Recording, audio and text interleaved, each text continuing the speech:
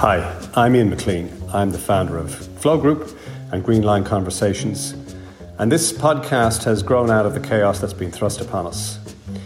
During the podcast, I'm going to try and share with you the best of 25 years of helping corporate organizations deal and cope with change. So, as you're out there, busy making sense of it all, trying to cope, and maybe in some cases trying to rebuild your organizations, I'm hoping that some of this can be of some assistance. We'll keep it deliberately short, because I know you're busy. Let's dive in. I'd like to begin this week's episode with a quote. For some organizations, near-term survival is the only agenda item. Others are peering through the fog of uncertainty, thinking about how to position themselves once the crisis has passed and things return to normal. The question is, what will normal look like? While no one can say how long the crisis will last, what we find on the other side will not look like the normal of recent years. What's interesting about that quote isn't that it's surprising, but what is surprising is that it doesn't come from the last week or even the last month. That quote is taken from 2009, in the midst of the financial crisis. And the quote comes from the then managing partner of McKinsey. All wars end. And this is no different. What we're going to find is, when this is all over, we're going to be in a new situation with a new world order. The question that we have as leaders is, where are we in the cycle currently? Because change, for all its unpredictability, is cyclical.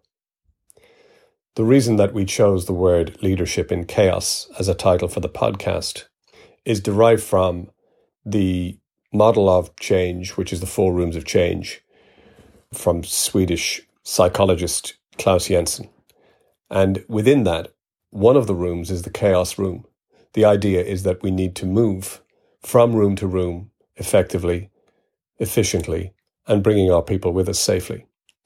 The chaos room is exactly where we are now, because all the characteristics, each room has its own characteristics, of the chaos room are present in the current climate. For example, nobody has any answers in the chaos room. Lots of opinions, lots of noise, not an awful lot of clarity. It's hallmarked by confusion. It also is characteristic that the old world order has been disrupted and disrupted forever. And the certainties and comforts of the old world order, many of them are not returning.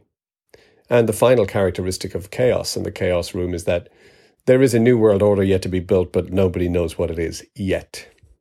From a leadership perspective, it is deeply uncomfortable. And it could be patented by the CrossFit slogan, get comfortable with uncomfortable.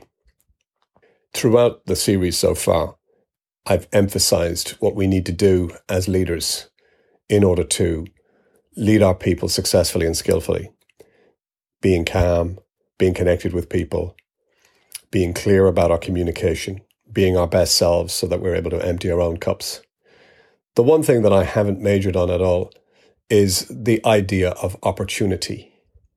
And I've always been attracted by the Chinese kanji that go to make up the word opportunity. There are 2 characters in the Chinese language that make up the word. One of the characters is danger, and the second is opportunity. Because in all crisis and chaos, there is opportunity. As Napoleon Hill famously said, every adversity carries with it the seed of an equal or greater benefit, even if it's not apparent to us now.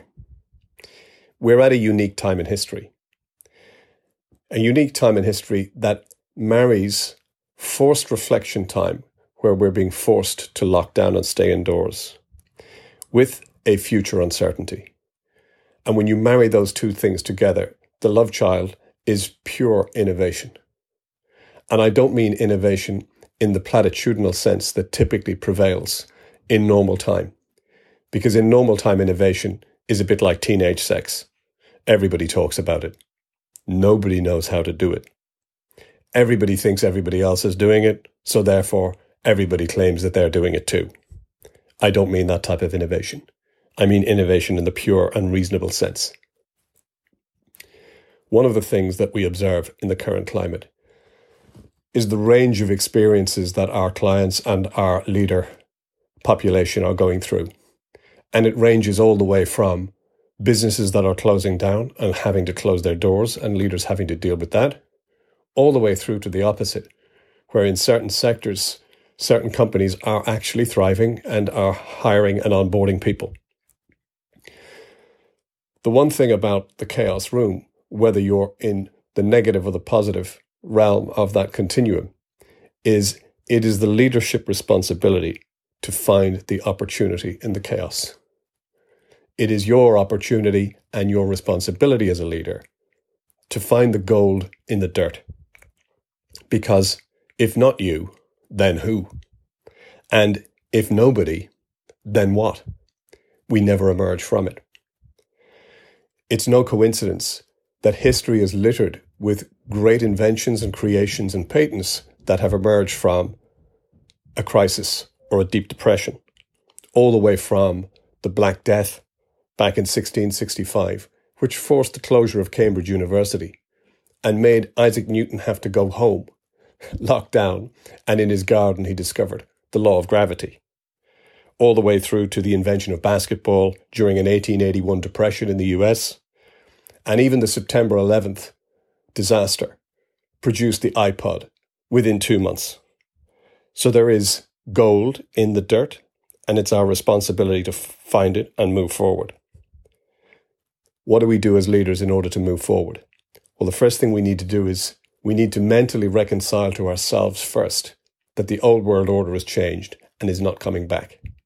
Until we get to that 0 point in the chaos room, we can't move forward and move out of the chaos room and with authenticity lead our people in the same direction. Here are some questions that might be useful for you to consider or think about in your own situation currently. For example, what can you retain still from the old world order that is still relevant and still valuable and will be in the future? There will be that. Where are you currently well positioned? And what are those strengths and how can you capitalize on those strengths and amplify them in any new world order? What are the type of efficiencies that have been forced upon you out of the inertia that actually you'd like to retain? Like remote working and not having everybody commuting to the office 2 or 3 hours a day. And finally, who are your people that are really shining and where are they shining? Final thing that I'll say is that during the last financial crisis, our Green Line Conversations proposition grew out of that because we observed that there were best behaviors for leaders that emerged with polished reputations, and there were worse behaviors that caused leaders to fail the test in the last great financial crisis that we had. And we modeled the behaviors of the best leaders into a system and a proposition called Green Line Conversations, which subsequently accounts for about 40% of our revenue globally. We would never have done that without the last crisis. Final question I have, or final answer I have is, after the chaos room, what's the next room? You'll be pleased to hear. It's called the inspiration room. Until next time, stay safe, stay sane, stay connected. If you'd like to get in touch to find out more about our virtual services, you can find me on LinkedIn and connect, or alternatively, you can email me at info@flow, FLOW, UK and Ireland.com.